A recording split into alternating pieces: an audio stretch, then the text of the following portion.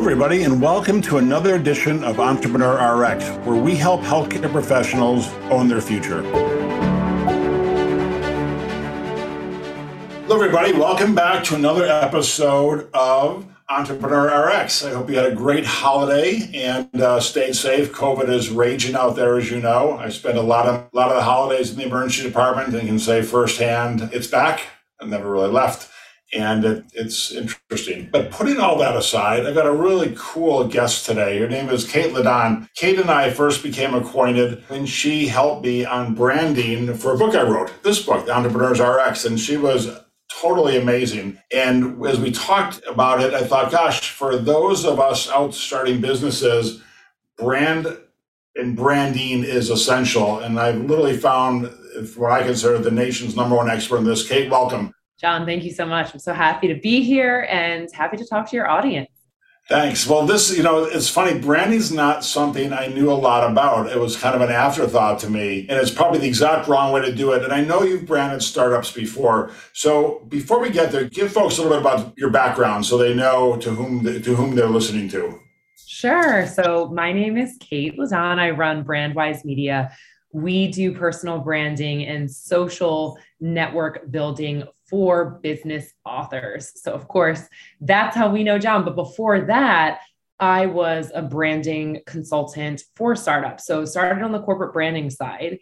And I had worked with a financial company who were really on a tear doing a ton of acquisitions around 2008. And we had to start swallowing up portfolio companies, merging them into the parent brand. And because I can't sit still, much like John, I'm always having like 5 different projects and businesses going on. I would leave my day job and I would go home and start branding small businesses. At the time I was in Baltimore, Maryland, in the Baltimore area, and then startups. And what I realized was it was so much easier to get very clear on who your brand is for and who that audience is, build up that audience, and then serve them products and a brand, because you're going to reach profitability so much faster. And so we did that for a number of firms, and we zigged and zagged and got into book marketing, which I'll talk a little bit about that journey. But there's a lot of checkpoints in the way that I think, John, are probably translatable to your audience. Totally. So quite a while ago, I reached out to Ryan Holiday, who was one of my favorite authors, after I read his book, Obstacle is the Way. And I said, listen, I've written, I don't know, at that point, 6 or 7 books, and they were not flying off the shelves. And he said, John, you're doing it all wrong. Build the audience, write the book. You're writing the book, then trying to build the audience. He goes, you're doing it logically, but definitely backwards, which is basically what you just said. That's right. I think a lot of people think when you're branding a company, and I give keynotes on this a lot throughout the year. And I always start with the saying that branding is to serve, nothing more, nothing less. I think a lot of people think our brand is all about us and features and benefits and unique selling proposition. And there's a time and a place for all of that. And yet, if you don't start in a reverse standpoint of who am I serving? What does that person look like? What are their challenges? Who is the hero I'm trying to help through their journey?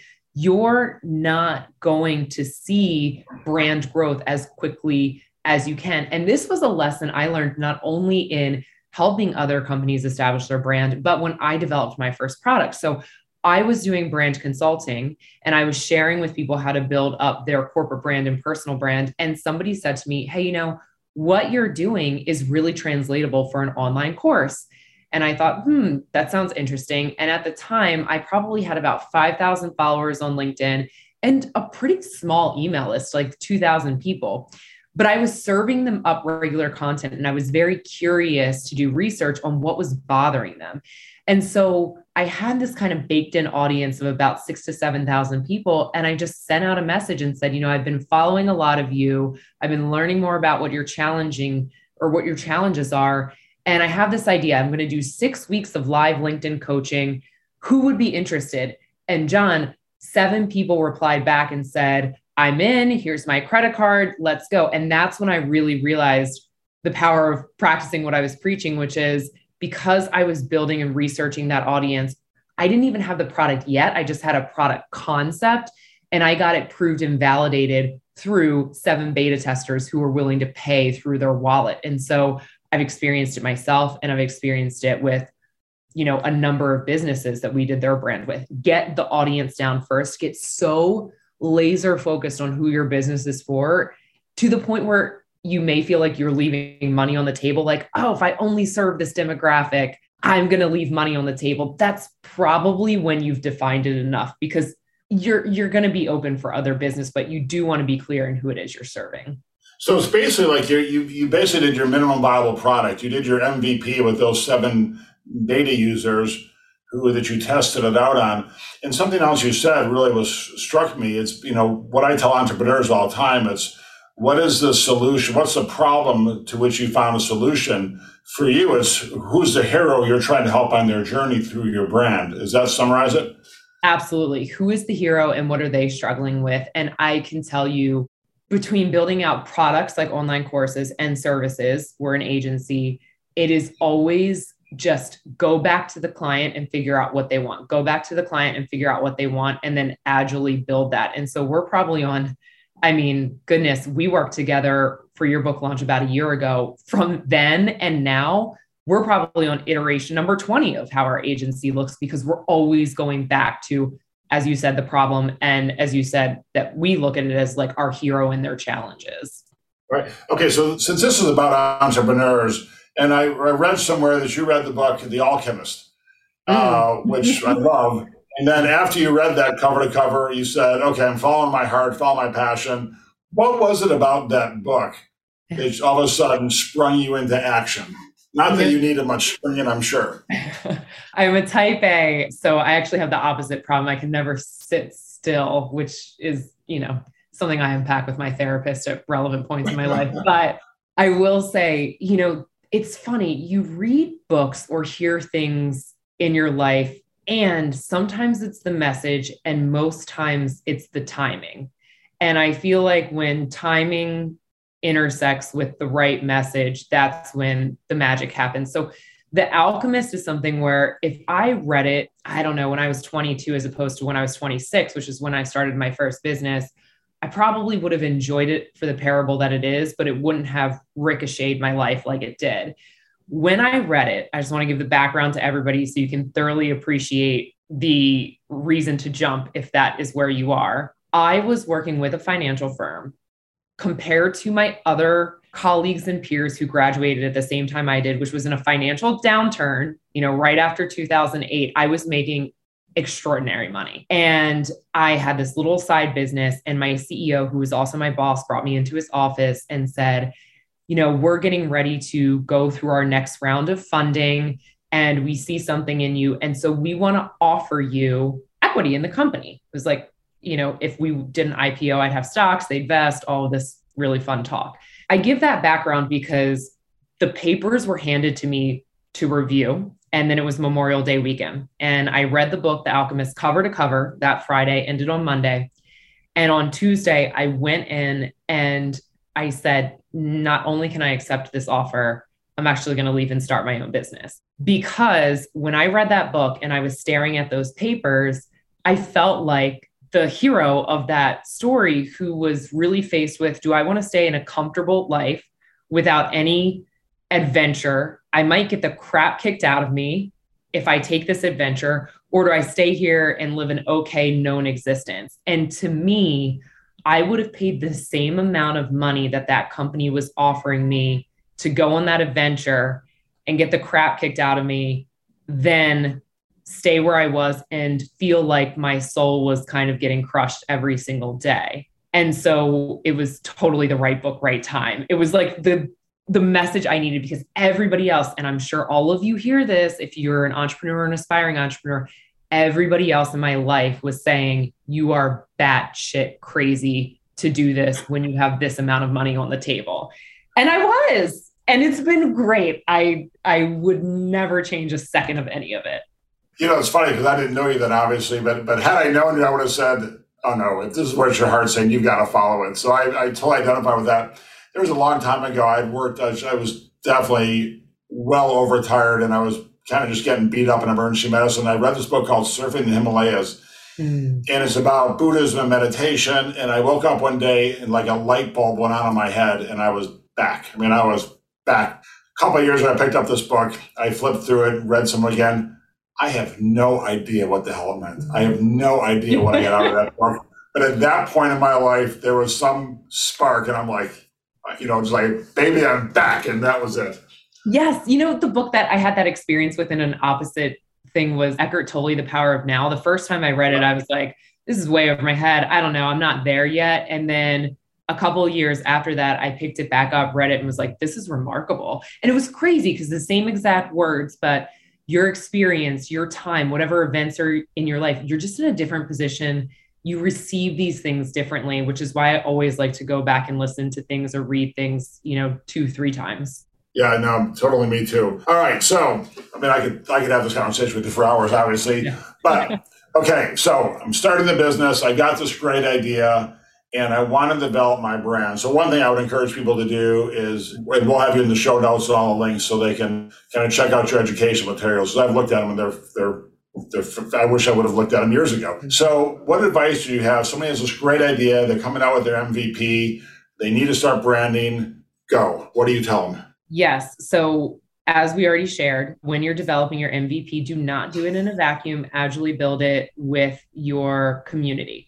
Where do I get that community? Great question. I went online. I started to share about my journey as an entrepreneur, even the fumbling blocks and my thoughts around it, and built that on social media. And then I would just ask people for their time. Social is a really great way to get connected to people. And there's also Reddit threads. There's Quora. There's a ton of areas and platforms where you can just do community research to more or less get formal and informal focus groups. But once you do that, you really need to start niching down on who it is that is the perfect person to receive the solution that you're presenting so you can understand their challenges. So that's number one.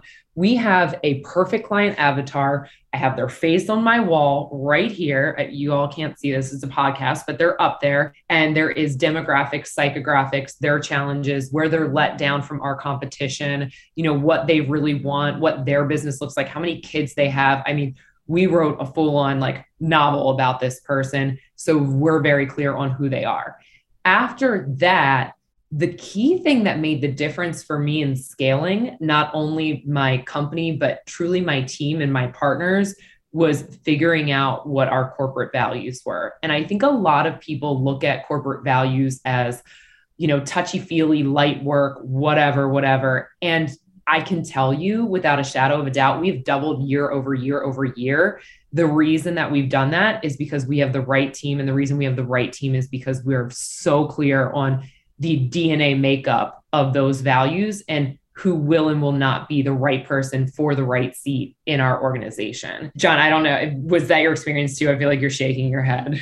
You're nodding. Totally. It's, it's the old saying, culture eats strategy for breakfast. And I've had some large companies and, the few times, well, it's not true. The times I've let the wrong person on the bus, I've always paid for it dearly. Okay. And the company's always suffered. Our customers have always suffered. And so now I'd rather have a position unfilled than to let somebody on the bus who's not the perfect candidate for it. And yeah, down to, we give promotions based on culture and value fit. We do a core value shout out every day. We shout out our clients for core values. We find our best clients share our core values. It is truly the drumbeat of the organization. And we nailed that down before we even nailed down our vision. The other thing I would say about that, speaking of, those things are usually bundled up in the same breath when you're talking about branding: vision, mission, values, right? We always hear them as like the three knights that come in when you're doing your branding. Values were first and foremost, and I recommend them be first and foremost because they already exist whether you realize it or not. And my suggestion is to look at your A players and figure out what are the qualities they share, or who would your ideal A players be and what are the qualities they share, and then start there, because values will also shape your vision and your mission.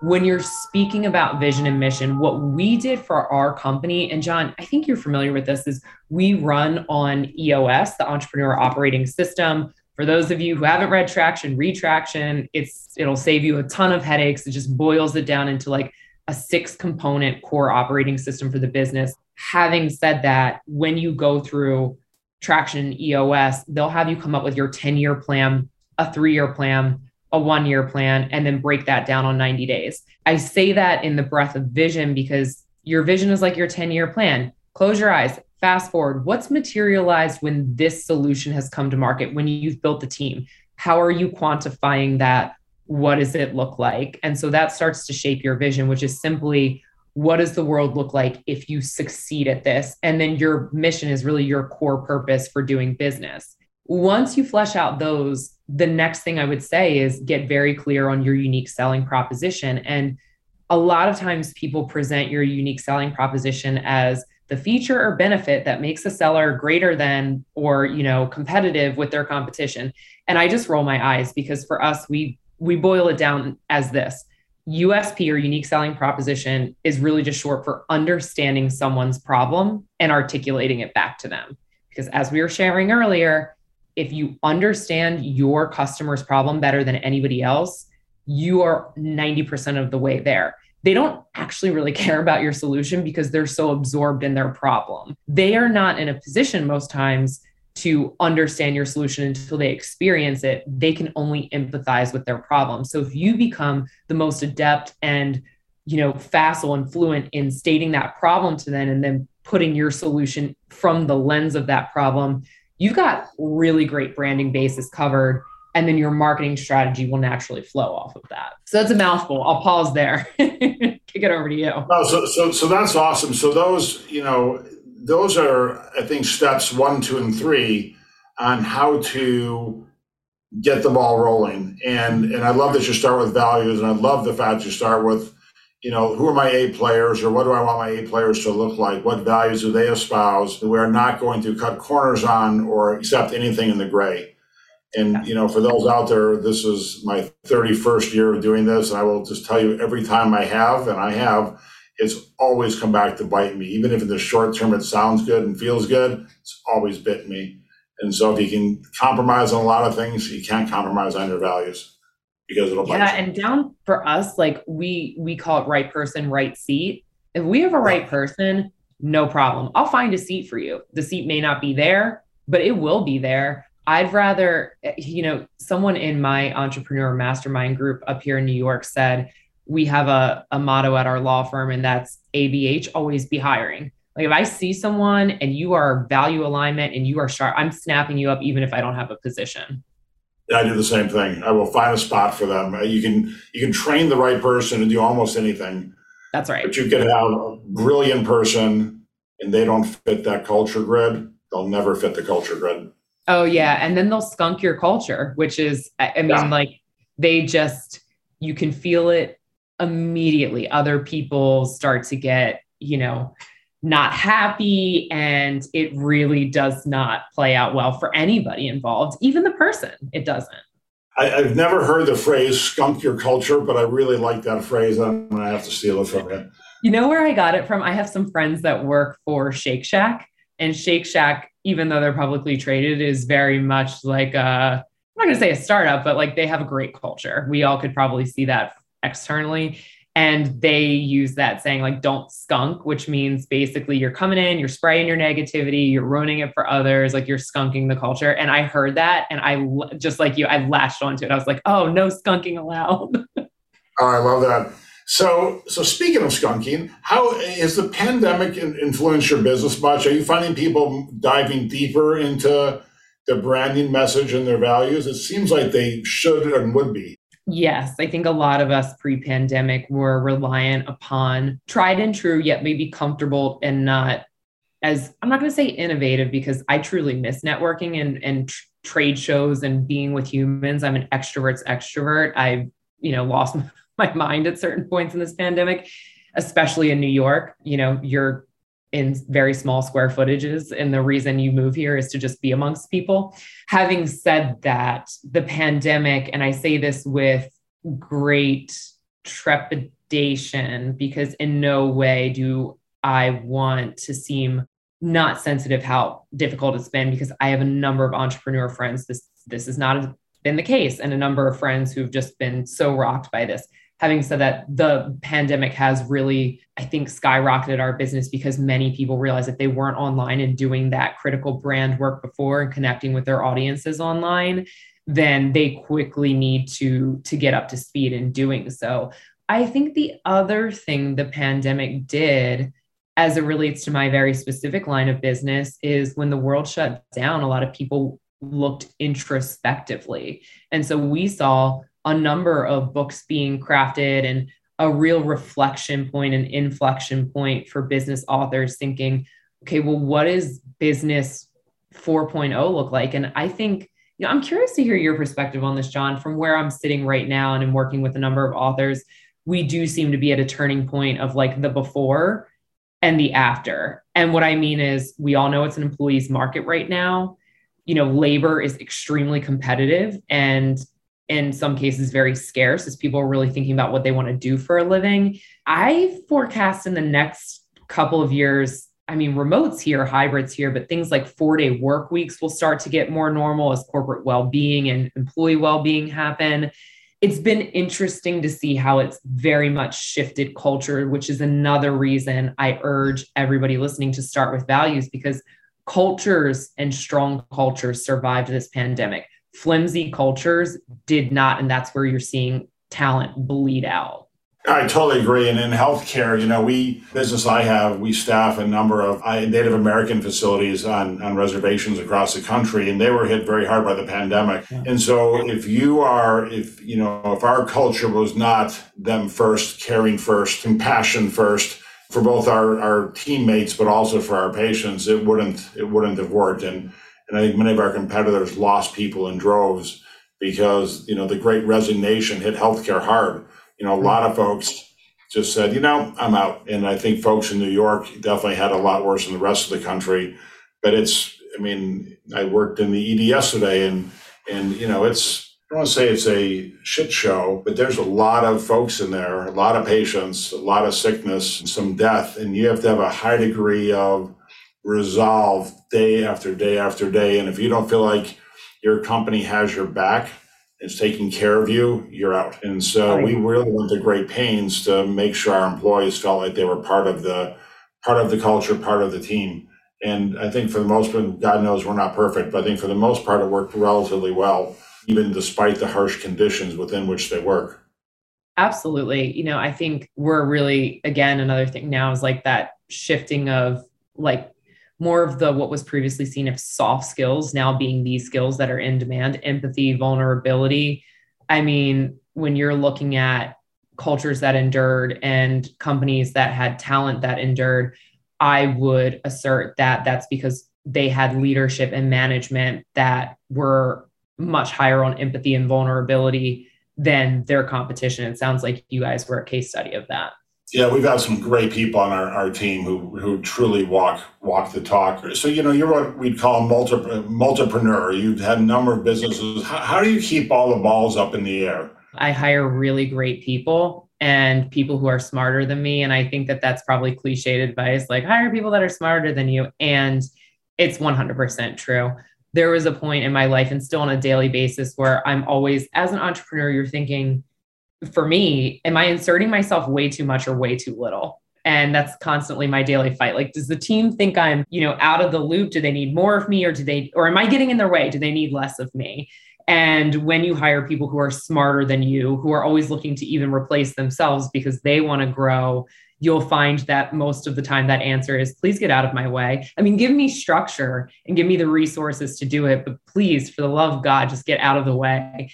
And because of that, and because we have such a clear vision and values that allow people to make decisions like we would make decisions without us needing to micromanage all of that, I do have the capacity and the bandwidth to be able to have my eyes on multiple things and my energy in multiple things and know where that energy is best served. And so for me, we have an accountability chart. My role is big relationship, innovation, research and development, company culture. And I can always apply that to the different businesses I'm in while knowing that everything else, there's not going to be balls dropped because they are assigned to somebody else who is great at those things. And so if you're seriously thinking about being a multipreneur, and most entrepreneurs are, because again, we love to see opportunities and insert ourselves and solutions into them.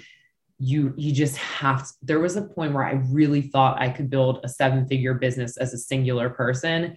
And I'm not saying it's not doable, but boy, is it certainly faster and more rewarding when you do it with a team. Yeah, totally. I'm smiling because I've literally had this discussion with myself today. Am I two in or two out, and which way to go? And I tend to be about as far from a micromanager as possible because I hate it. And you're right, people are far better than I am at their jobs, so they don't need me mucking up everything. So I do fight that battle constantly. What would be the elevator pitch, biggest piece of advice you'd have? Because most of our listeners are physicians who will, by definition, be multipreneurs. Now, maybe they'll be an employee with one shoe and an entrepreneur the next, but they'll be juggling. What's the biggest piece of advice you have for them? How do you keep sane? Let's start there. Yeah, I mean, goodness, I think first of all, the mantra "I am not my business" has served me well.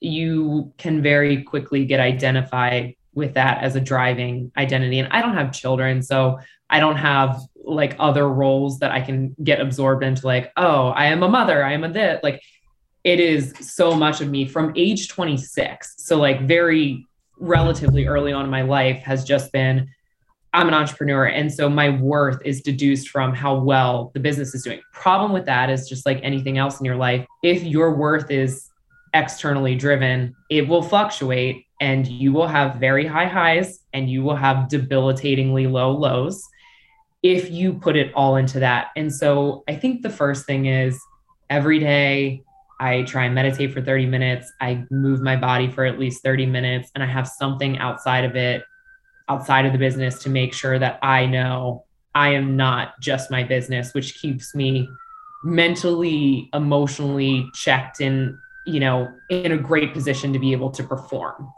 On top of that, I wish I would have told myself at 26, start thinking about structuring the business like you're going to sell it. And they always tell you, like, don't build the house to sell it, because you might take shortcuts, and you want to be simultaneously thinking about, how am I going to sell this business and structure it and scale it so it can operate without me, while also planning to run it for 100 years. That's like the sweet spot. Is you want to mentally and emotionally be invested to run it for 100 years, because you want to build a company that's going to endure, but you want to structurally build it so that anybody else can step in and take it over for you. And I think that from starting as a consultant, I did not have that mentality. I only really got it in the last 2 or 3 years, and business has completely changed with that level of thinking. Yeah, it's really something you said really struck me, because you talked about an interesting dichotomy. Because you're right, you have to, I tell people, you've got to think of the exit when you start the business, because if it's an unexitable business, you're stuck, which may be fine. And you just got another job, and your boss is the crappiest person ever because it's you. Yeah. You're stuck with a loser for a boss. Oh, hello. But the flip side of that is, too, you need to build it with the thought is, I need to put the structure in place, the foundation, in order that this business will be self-sustaining long after I'm gone. Mm-hmm. And so then you can go down two paths. You can turn the business over, become a chairperson, and let someone else run it, which I've done a couple times, or sell it, and either one is great. But if you build it right from the foundation with the right values and the right branding, great, you're on the path. And knock on wood, you set it up right, that someone will want to buy it if that's what you want to be your exit. So it's a cool duality. The other thing, 2 things to that, you're absolutely right. I think we've explored this in a few different examples just in this conversation. Just getting comfortable with being an entrepreneur means existing as a duality. That's your first thing right there. Just get comfortable. Am I in it too much? Am I in it too little? I'm building it to sell it. I'm building it to run for 100 years. Sales and operations. I'm selling. Oh crap. Now I got to make sure the operations have the capacity to sell. You're always going to be kind of like this pendulum of a person. And I think the best entrepreneurs are people who are very comfortable knowing that shift is, you can exist in 2 places at once. The other thing I would say about that, and now I just lost my thought on that other one, it may come back to me, but the big thing is, yes, being an entrepreneur means being very comfortable in duality and dichotomy. And I think some of us get anxious about that, but if you know that that's just to be expected, you're already one step ahead of beating that. Yeah, it's funny. I think as physicians, where most of us are very uncomfortable in the abstract and somewhat unknown, particularly emergency medicine. But most physicians, you operate and make sometimes life and death decisions with imperfect information. And that's just kind of how it is. And so as an entrepreneur, that suits you well because you'll never have all the information you need.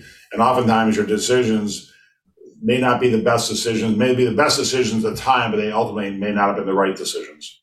And you better get comfortable. That's right. I think that you're absolutely right. That's why physicians do really well. I think that's why veteran business owners, I know so many successful business owners who were a part of our armed forces, and the same thing, like I am in just a very uncomfortable situation and I got to make a choice and move forward with it. Right. Hey, how's switching subject? How's your neighborhood out there? It sounds like there's police going by every few minutes. Yeah, I know. I was thinking about that, the ambient sounds that'll make their way into the podcast. So I live in New York, and it is constant. It is unrelenting. And it's just so funny because you say that and like, I didn't even process that was happening outside until you get so from the white noise you allow yourself to get adapted to living in New York City is unlike, you could sleep through anything if you live here long enough. That's pretty funny. That's pretty good. So, Kate, I really appreciate your time. So because I will encourage all of you to listen to this, obviously, and then get online and contact Kate. You can do it through the Influence Academy. How can people learn more about you, and how can people get signed up for the Influence Academy? Because I'm telling you, as a new business owner, I wish this was around back when I started, because it literally, like Ryan Holiday told me, it would have changed quite a bit. Oh, thanks, John. So for the Influence Academy, that is our online course that really sets up that foundational branding and personal branding, the influence.academy, very straightforward. And then I am most active on LinkedIn. I'm on there all the time. If you look for me, Kate, spelled interestingly, Kait, I'm sure you'll see it in the show notes. You can find me there too. Perfect. I really appreciate it, Kate. It's great reconnecting with you and great speaking with you. Thanks, John. Thanks for listening to another great edition of Entrepreneur RX. To find out how to start a business and help secure your future, go to johnschufeltmd.com. Thanks for listening.